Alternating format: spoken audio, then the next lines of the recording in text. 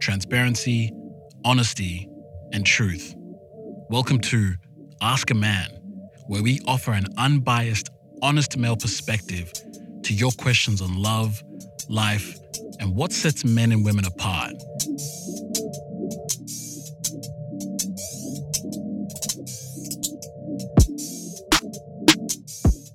So the very first question of the Ask a Man series comes all the way from Mombasa, Kenya in East Africa. Thank you so much to all my listeners in Kenya. I appreciate you for tuning in.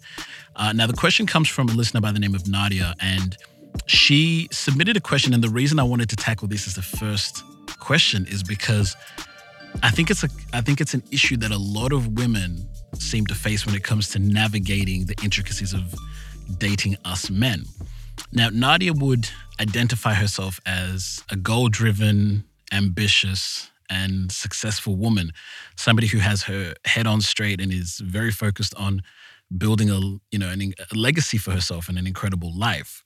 Now, from her experiences, she has found that when she identifies a potential partner, in the beginning, the relationship seems great. Everything seems to be going well. They're connecting.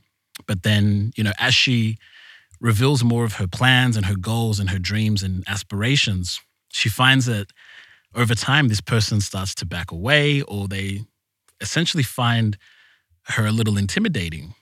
And, this is, like I said, something that I think a lot of women come across when it comes to dating men. And I kind of wanted to break this down and try and understand why these differences between us exist and why some men find successful women intimidating.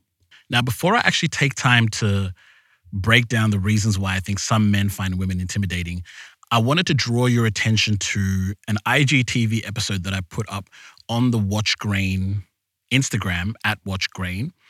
And this video was titled, How to Find the Right Person for You. Now, the reason I want to draw your attention to this episode is because I highlighted a very unique point in this episode, and that is if you are a driven, motivated, hardworking, and ambitious person with positive energy and positive intent, you're going to attract a myriad of people. I mean, that means you're going to attract both the right and wrong people for you. If you go on 10 dates, it's likely that 7 of them are probably going to be with people who are mediocre at best, and hopefully a small portion will actually be with people that are potentially compatible with you. And I think the problem that we tend to have, or the trap that we tend to fall into as humans, is we associate our ability or lack thereof to attract somebody who's right for us as part of our identity. We see it as, we are struggling to find the right person. There's no good partners left out there. And we really do take it to heart. And I think the moment we can kind of realize that if you are driven, people are going to want to be around you. If you're hardworking, people are going to want to be around you because you're a reminder of who they want to be and the kind of person that they want, the kind of life that they want to live. So you naturally attract all kinds of people. The task is then for you as an individual to weed out the people who are just not right for you. So I really wanted to start off with that, just to remind us that, this process of dating is never easy for any of us, really. I mean, it's a maze that we all have to learn to navigate, but that shouldn't mean that you lose hope for what is possible when it comes to meeting and connecting with new people. So now that we've gotten that out the way, let's actually break down some of the reasons why I think some men find successful or ambitious women a little intimidating. Now, I'm not going to go too deep into, traditional values and historical social perceptions of men and women, because I've got podcast episodes that address this dynamic already. But I do believe that part of the intimidation factor for men who are intimidated by successful women lies in the social perception of the roles and responsibilities of men and women. Men have generally prided themselves on, their ability to be breadwinners and providers. And because the dynamic of the modern woman has changed, for some men, foregoing that dominant space has been a hard pill to swallow, really. This to me is probably the weakest level of men because, let's face it, it's 2019 and the world has definitely changed. So look, I think there's three main reasons men tend to pull away from women they find intimidating. The first reason is he just didn't see anything serious with you in the first place. See, this is the guy who may not have wanted something like long term, but later found out through like conversation and learning more about who you are that you did. Unfortunately, we live in a world where simply expressing what we want and what we're looking for, especially in the context of a relationship, is a challenging process because we fear either chasing away the person that we want and not ultimately getting what we want, or we fear hurting the other person with our honesty. When you come in contact with a guy like this, he will naturally make efforts to, get to know you in order to determine if there's compatibility between what you each want, but because being upfront with our intentions is challenging as a society, when he realizes that you not only may not want what he wants, but that you've got your head on straight and, you're kicking goals in life, he pulls away, leaving you wondering like what went wrong. This can be a really daunting feeling. And I totally get that. And this often has very little to do with like you as a person. You ultimately just wanted different things. But, he didn't communicate this either before getting to know you or after realizing the incompatibility. The second reason is he feels there's no space for him in your life.